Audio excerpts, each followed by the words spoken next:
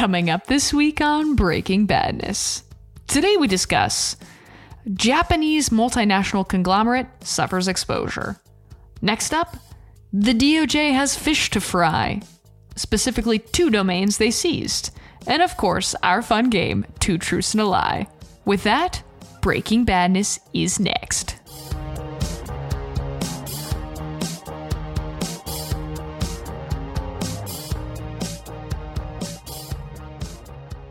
Welcome to Breaking Badness, episode number 88, recorded on June 7th, 2021. I'm your co-host Kelsey, not so pun-shy LaBelle. With me, co-host Chad, exploited Shutterbug Anderson. And last but not least, Tim, you said it was safe to click that link helming. And it's critical to know that you said is the acronym USAID. Well done, Tim. Well done, Chad. Oh, I feel so bad for the exploited Shutterbug. That's a bummer. Shutterbug. Shutterbug. You know? Please sing more. Continue into verse 2. Are there any words to know other than Shutterbug?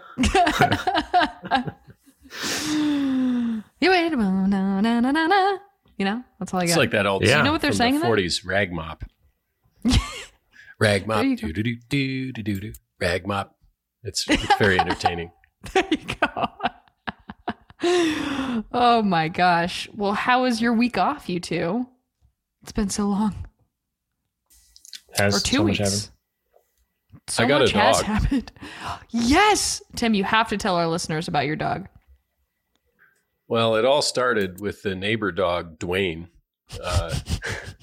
Dwayne is a sheepadoodle, which is a pretty excellent breed of dog. And we decided that was what we wanted to have too. So we brought Sadie home last Tuesday, and she is every bit the bundle of energy and puppy joy that you would think. So I'm pretty sleep deprived. So if I completely butcher my appearance on Breaking Badness this week, it's the dog's fault, but that's okay. I'll accept the punishment on her. How's your couch and table legs looking so far? You know, those little teeth are pretty sharp, but they, she's kept in a specific part of the house for now, and she has a lot of chew toys. So far so good, but you know, we can keep checking in on that, and we should probably have like a bar graph of damage to Tim's house that we keep track of. Yeah, my parents did that with me. You know, certain sector of the house, good chew toys. It was all fine. All the furniture came out. You didn't need the furniture? Yeah. At least you grew out of that. I think I'm still in that situation. I don't know.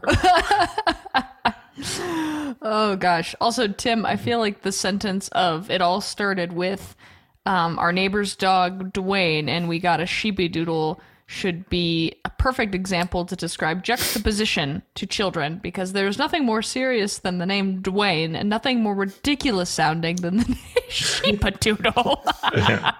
Well, I like it too, although I gotta say, I don't necessarily find Dwayne the most serious name out there, but you know, and meaning no offense to anyone named Dwayne, but there seems like there's a lot of characters named Dwayne that are kind of fun and go lucky, and it's a happy name. That's so funny. Dwayne is somebody you want to hang out with. It was all in Dwayne. I do find that dogs with people names usually are bad dogs. That's one of my life rules. Oh, I don't know, because I will say that there's a dog named Buttercup down the block, and it was a riot last summer. We would hear both owners shouting, "Buttercup, Buttercup, Buttercup." It was pretty obvious that Buttercup was running the show there. Oh my gosh. I was so tempted to shout Buttercup from my own backyard. To see that Nextdoor app conversation, you know? Yeah, totally, right? Oh my God, Nextdoor. That's a cesspool, man. I made the mistake of being signed up for that for a little while, and in my other neighborhood, and I have nothing to do with it now. And that's why you moved. Yeah, right. Oh gosh. Well, congratulations on your puppy. Oh, thank you. And best of luck. We'll try to keep you awake here. We'll do the best we can. Chad was pretty tired last time, so we're on a rotation. Next week, I'll be exhausted. That's the plan. You'll have the puppy thing figured out by then, right, Tim?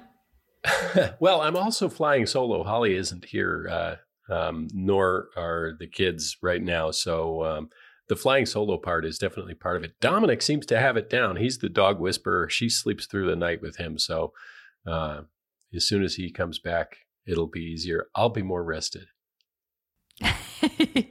Does your son tire out the dog? It's an important and a practical skill. Yeah, and also the dog seems to tire out my son, so it's a mutual benefit there. Ooh, symbiosis in action. Excellent. Well, we have a lot to talk about per usual on the podcast, and the first is something that's near and dear to Chad's heart. So I hate to do this. I shudder.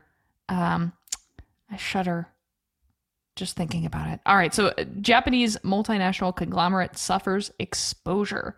So Fujifilm is investigating a ransomware attack and has shut down portions of its network to prevent the attack's spread. Oh, snap. Chad. This hits so close to home. You love photography. You hate ransomware. I want to give you a moment to grieve. This is just for you on the podcast. Thank you. All I'm going to say is I'm pretty sure that this never would have happened if they didn't discontinue their Provia and 3000B instant line of films. Is that clear that this is retaliation from the ransomware people? People would still be against the note. Check that against the ransomware note right now. Yeah, it's all your fault, Fuji. Do you want to say anything more about that, Chad? I'm sorry to have cut you off. Oh, no. Yeah. I'd still grieve for those films. So as somebody that is so dedicated to photography, what is Fujifilm known for? Yeah, so Fuji is into so many different businesses now, but much like Eastman Kodak was in the US, they were the film monopoly in Japan for decades. So unlike Eastman Kodak, they saw everything that was coming and diversified intelligently and are still a functional business today. They do lots of imaging products, including digital camera lines in their legacy film business, which is still booming and actually growing, which is wild. But they are also into biotech, any other businesses related to digital imaging or chemical processing and all the expertise that comes with that, right? Because they did years of photographic chemicals and emulsions. So that includes pharmaceuticals at this point.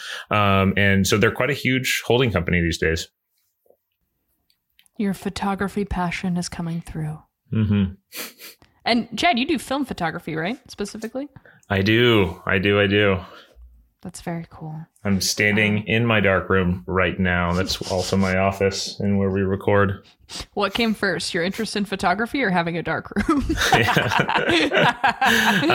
Probably, yeah, great question. All at the same time. That's what happens when you take those high school photography courses and go to school for photojournalism.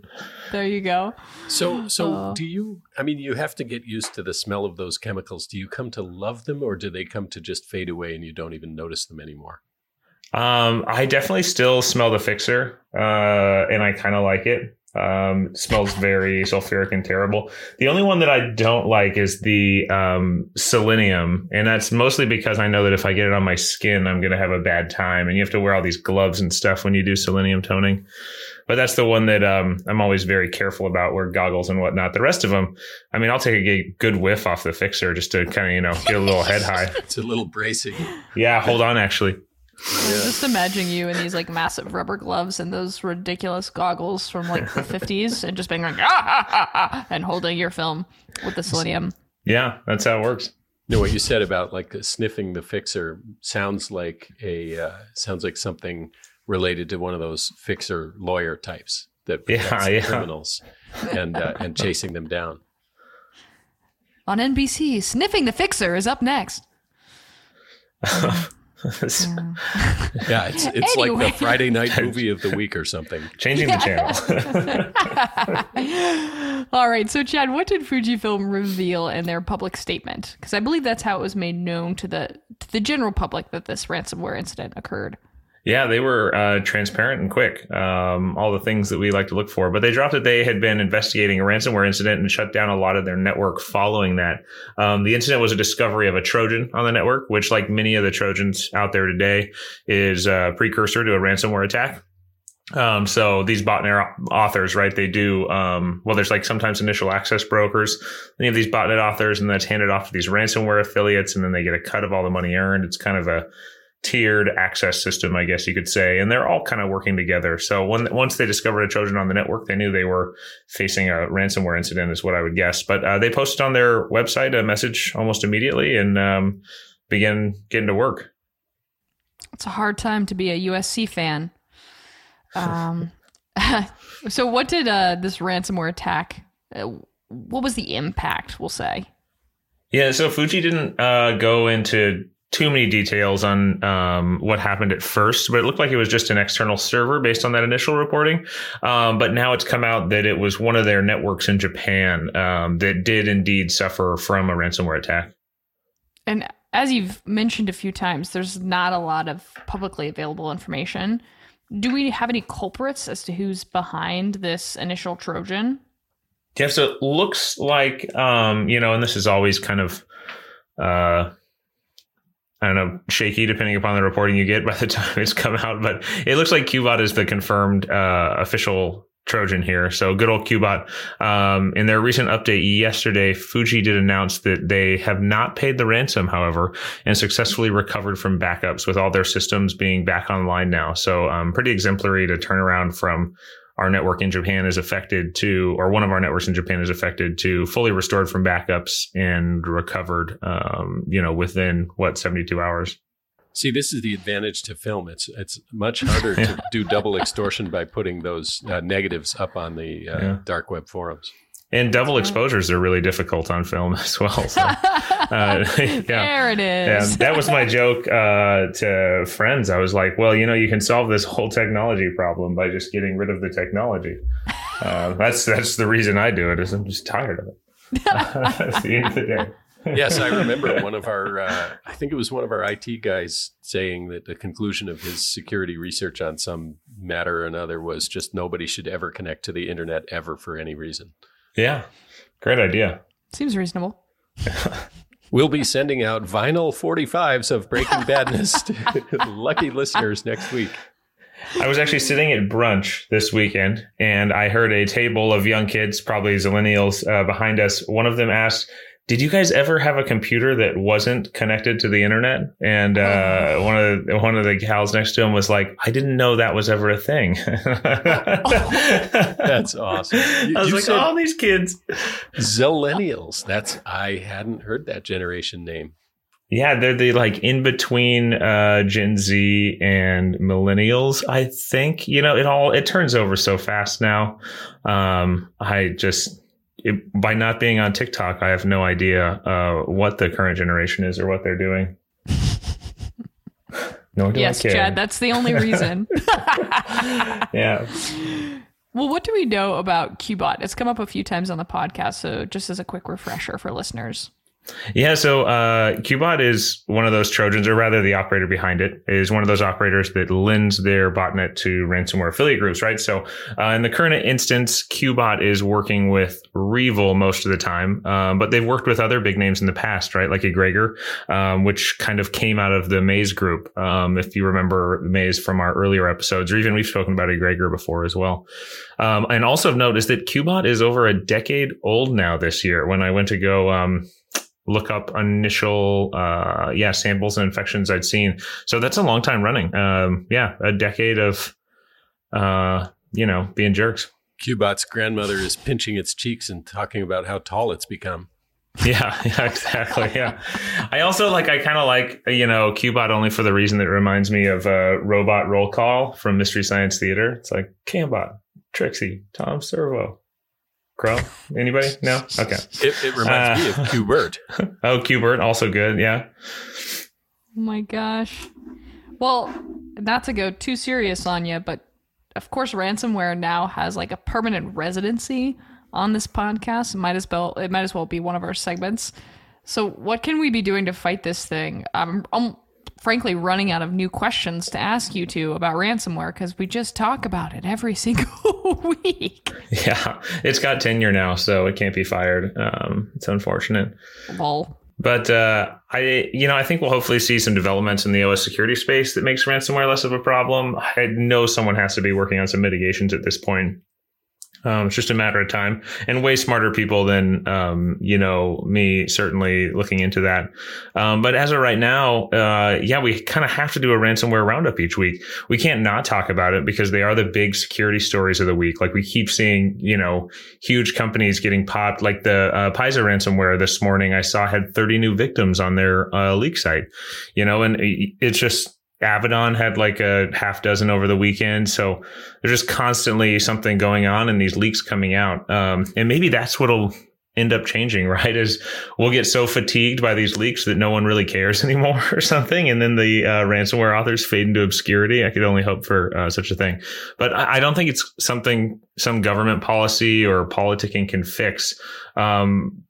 But like we are seeing a little bit of progress, right? Like it was a little late to be picked up for this week's podcast, but news dropped about a Latvian international being arrested for being an operator of the TrickBot botnet, which is, hugely notorious, leads to Ryuk and Conti infections, which are the, most Ryuk's the fastest kind of infections that you see, and Conti is probably the most numerous. So real interesting to watch that space. See what happens there in light of this trouble and how the ransomware gangs will respond depending upon the prosecution of that case. But as of right now, it just seems like ransomware is here to stay. Oh boy. Well, without further ado, let's get into our hoodie ratings, which if this is the first time you're tuning in, just know that this is a rating basically of how bad or impactful a certain incident or article we're discussing is. So this is from 0 to 10 hoodies, which is, of course, playing up the cliche of the hacker and the hoodie. And so 10 is very bad. Just want to make sure new listeners are in the loop. So with that, Tim, after hearing Chad and his bleeding heart for Fujifilm, what would you rate this at? Well, this is in a way, this is a good news, bad news story, right? Because Fuji recovered from backups, and there doesn't seem to be any double extortion component to this. So this is, and they haven't paid the ransom because they didn't need to, and because they knew they shouldn't anyway. So there's a bunch of good things built into this. Plus, I'm guessing this was not, they were fairly well prepared. And maybe this wasn't the worst ransomware attack you could see. So I think that we're having a grade on a curve at this point because, a couple of years ago, I might have given this like a 7 or an 8 or something. I'm going to give it like a 5 because to get up to 10 hoodies these days, you've got to do something that sadly that the victim has a very hard time recovering from, if they can at all. So yeah, I'm going to go with 5. We've been hardened by life, and it shows in our hoodie ratings. Chad, what would your rating be? I would do a single 35 millimeter hoodie. Oh, nice. Do you want to explain what that means to our listeners? No, if they don't know, they can go Google it. The Zillennials. Well, don't Google 35 millimeter hoodie because you probably won't find a whole lot. But who knows? Yeah. Oh, you really want me to explain? Okay, fine. 35 millimeters. The width of the. It's one of the widths of film stock. So 35 millimeter film is the common 3:2 ratio that you see that your like iPhone and everything else still takes because it's what our eye is used to seeing, even though there were many different sizes of film over the years and still today. You're welcome, kids. That was beautiful. Yeah. I wish we had a special little tune to play when we're edumacating because that should have been playing in the background like a little pop-up Chad, an audio pop-up. You're about to learn something. That's nice. Okay, well, moving right along, thank you both for that, especially you, Chad, for diving in there. Next up, we have the DOJ has fish to fry. So the U.S. Department of Justice has seized 2 domains used in recent phishing attacks impersonating the U.S. Agency for International Development, USAID, to distribute malware and gain access to internal networks. So, Tim, for starters, which domains were seized by the DOJ, and do we know how they were used?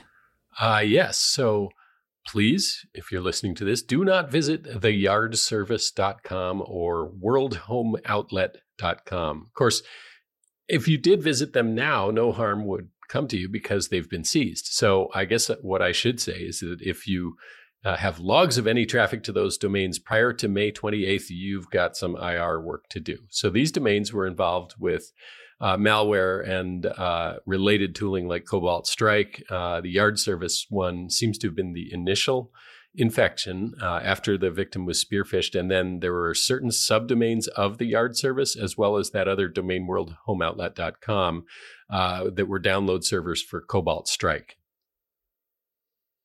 And how did the DOJ come across these domains then? Yeah, so they had been observed as part of this spear phishing campaign, and the lure in the campaign was a special alert message seeming to come from USAID, and a legit USAID account at an email marketing company was what enabled this spear phish, and the email had a link to one of those domains, so it was pretty easy to follow the trail from there, and it was also the work of a group that they've been kind of watching anyway for a while. I always feel, how we talked about a few episodes ago, like what ransomware would smell like. I feel like every time I hear the words the and lure together, that would be like an InfoSec scent, like a cologne or perfume, like the lure. The lure.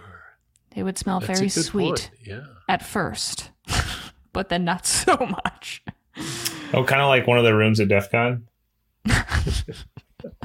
There you go. Oh, gosh.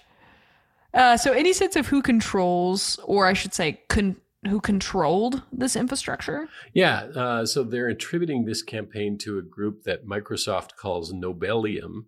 And we're kind of burying the lead here, but everybody may have heard about the spear phishing campaigns from the nice people who brought you the SolarWinds incursion, and that's Nobelium. So, and you heard them referred to as Solorigate when the SolarWinds news first broke, but it's Nobelium. Da, da, da. Just a little bit more into that, actually, Tim, because I just had a follow-up question on, can you brush up on this particular APT? Because as you mentioned, they have been pretty busy, pretty busy. Yeah. So once it was Microsoft's assessment that the actors behind SolarWinds were state-sponsored, which, to be honest, didn't really take that long to determine.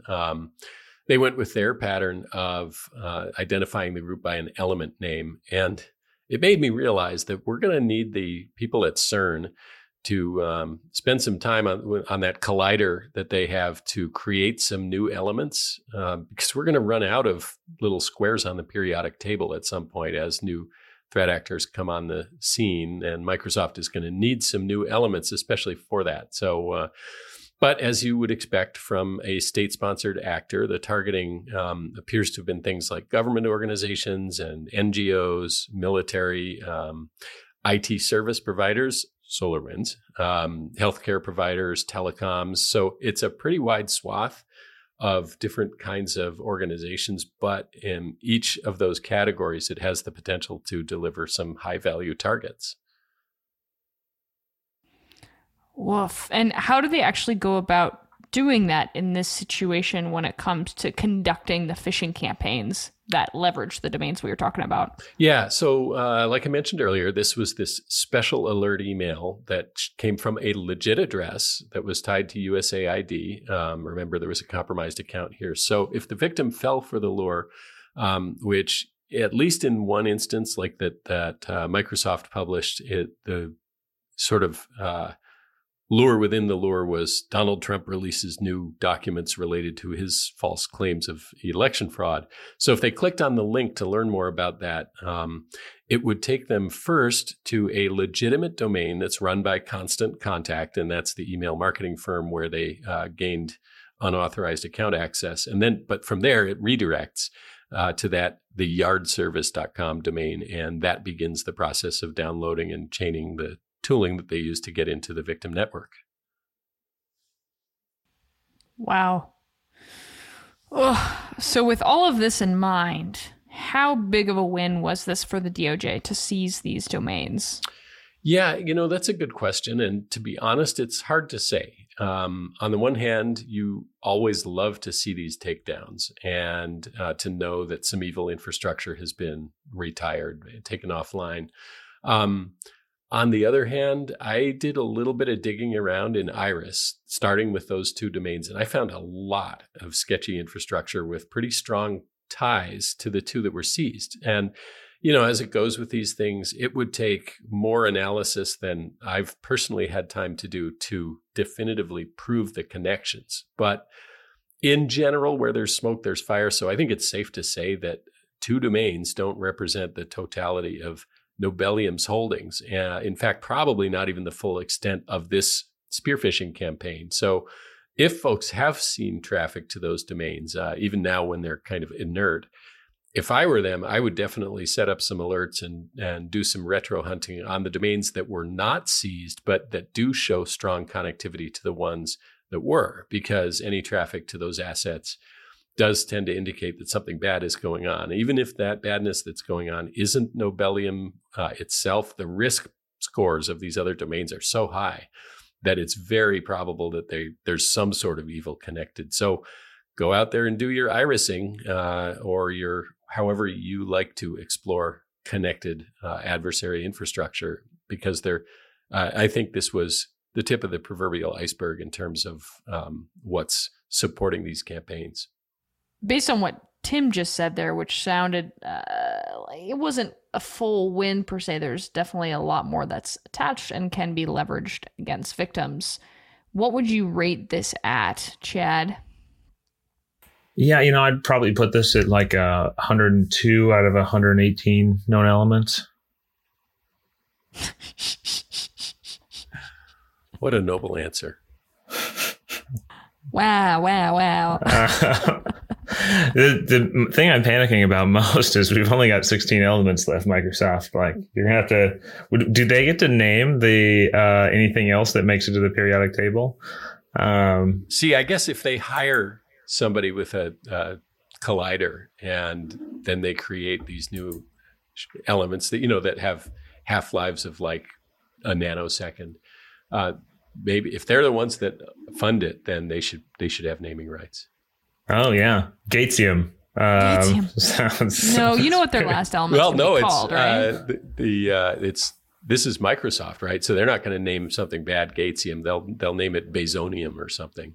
Oh yeah. Speaking of, didn't he announced today that he is going into space with his brother next week? Mm-hmm. So I guess that's the last we'll see of them. They're like just going to go colonize Mars or start a asteroid colony somewhere. When he sings "Fly Me to the Moon," it's got a whole different meaning from when most people do. Yeah, that's actually pretty high confidence in your relationship with someone. Like, would you take a road trip with your family? Yeah. Would you go into space with your family? That's commitment. Yeah, I think they're primed for problems here. What could go wrong? Family therapists ever are like, can't wait till they come back. So much to unravel. Bezos brothers fist fight devolves into hitting the wrong switch and killing the mission. Oh no. Oh gosh. I really hope that it's just like actually the spheres just take off in the middle of Seattle and then that's what they're in. All along it was just a large cover up for an alien spaceship. It's like, we're going back to our people. That is amazing. Yes. So people should probably search that and see what we're talking about. If you haven't been to Seattle and seen these things, they look like what would do exactly that in some movie. Yeah. Will Smith will just be chasing after him. Yeah. Well, that's what he wanted to make sure the coffee shop was embedded in there and he's bringing some plants up with him. Yeah. So it makes a lot of sense. I think that's a pretty sound theory, Chad. Full habitat. Full habitat. So what's your rating? Not in terms of periodic elements.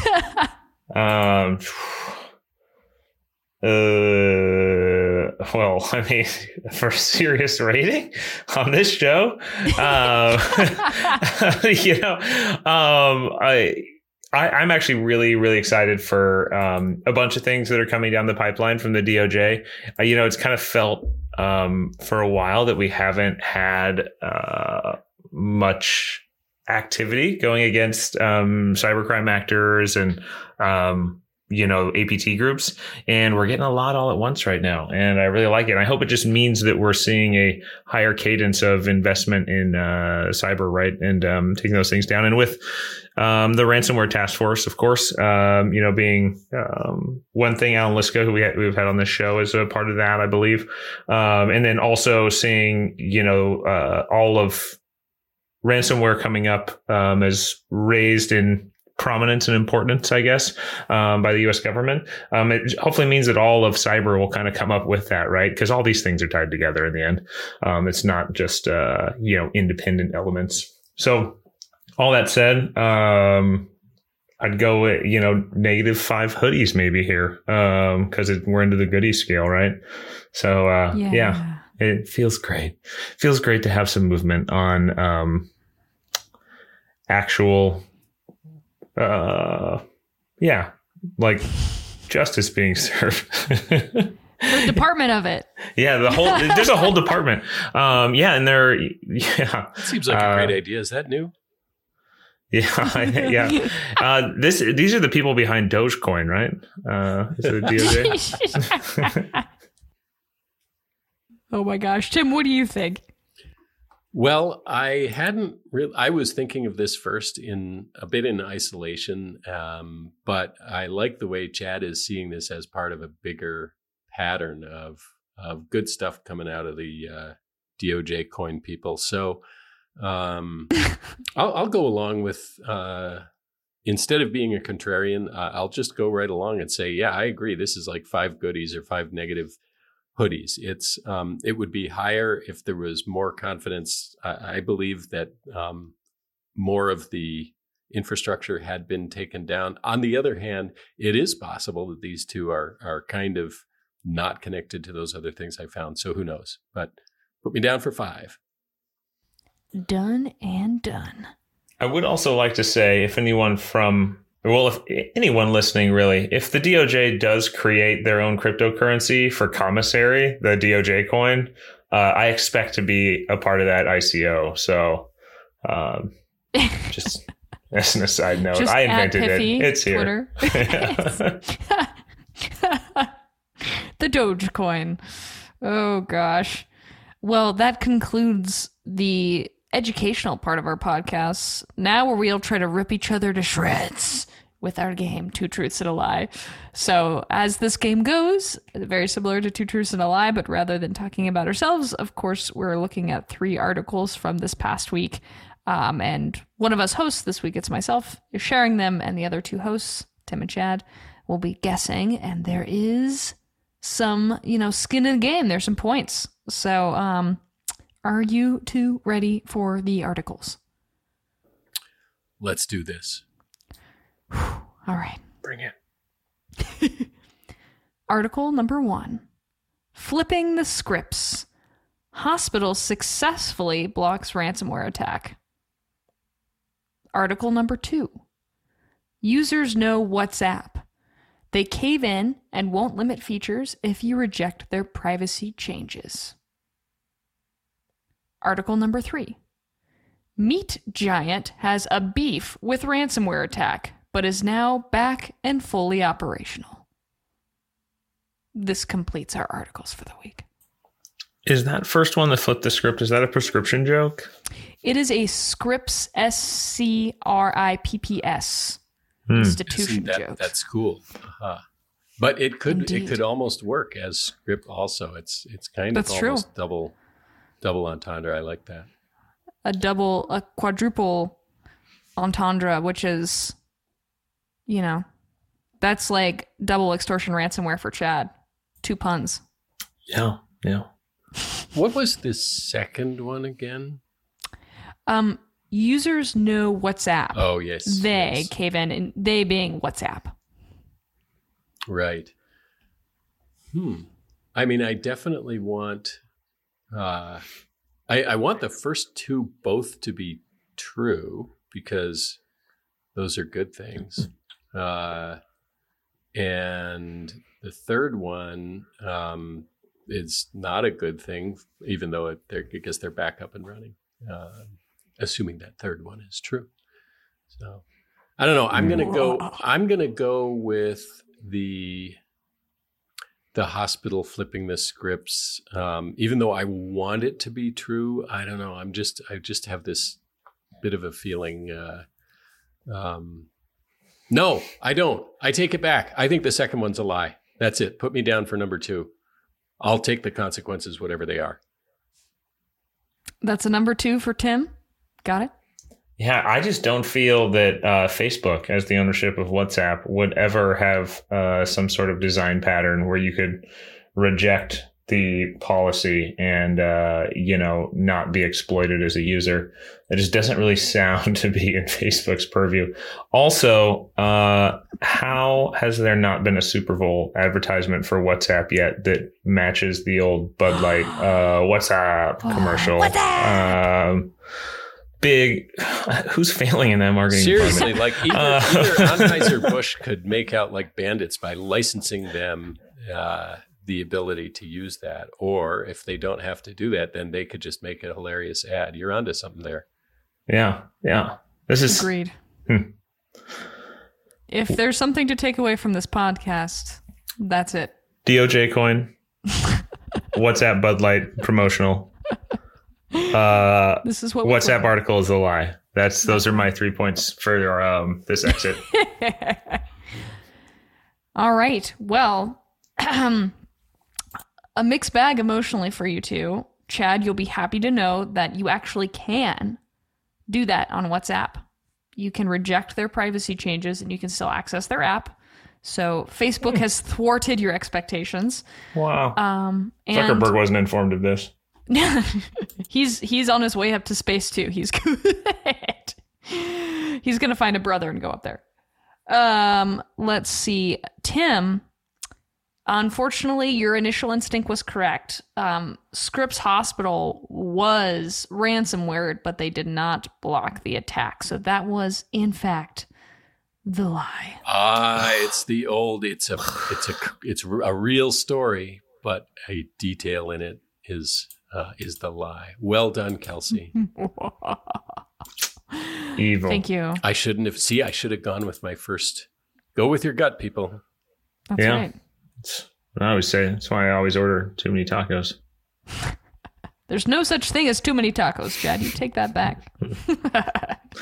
Beg to differ. Oh my gosh. Well, hey, thank you both for a great episode. I hope you had a wonderful Memorial Day weekend, listeners. And of course, we'll be back for episode number 89 next Wednesday. And we look forward to speaking to you. Bye-bye, everyone. Ciao. Ciao for now.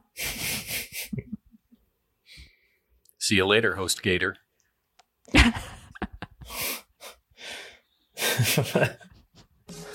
That's about all we have for this week. You can find us on Twitter @DomainTools. All of the articles and IOCs mentioned today will be included in our blog post, which can be found at domaintools.com/resources/podcasts. Catch us every Wednesday at 9 a.m. Pacific time when we publish our podcast and blog. That's all we have for this week. We'll see you next week on another episode of Breaking Badness. Until then, remember, don't drink and click.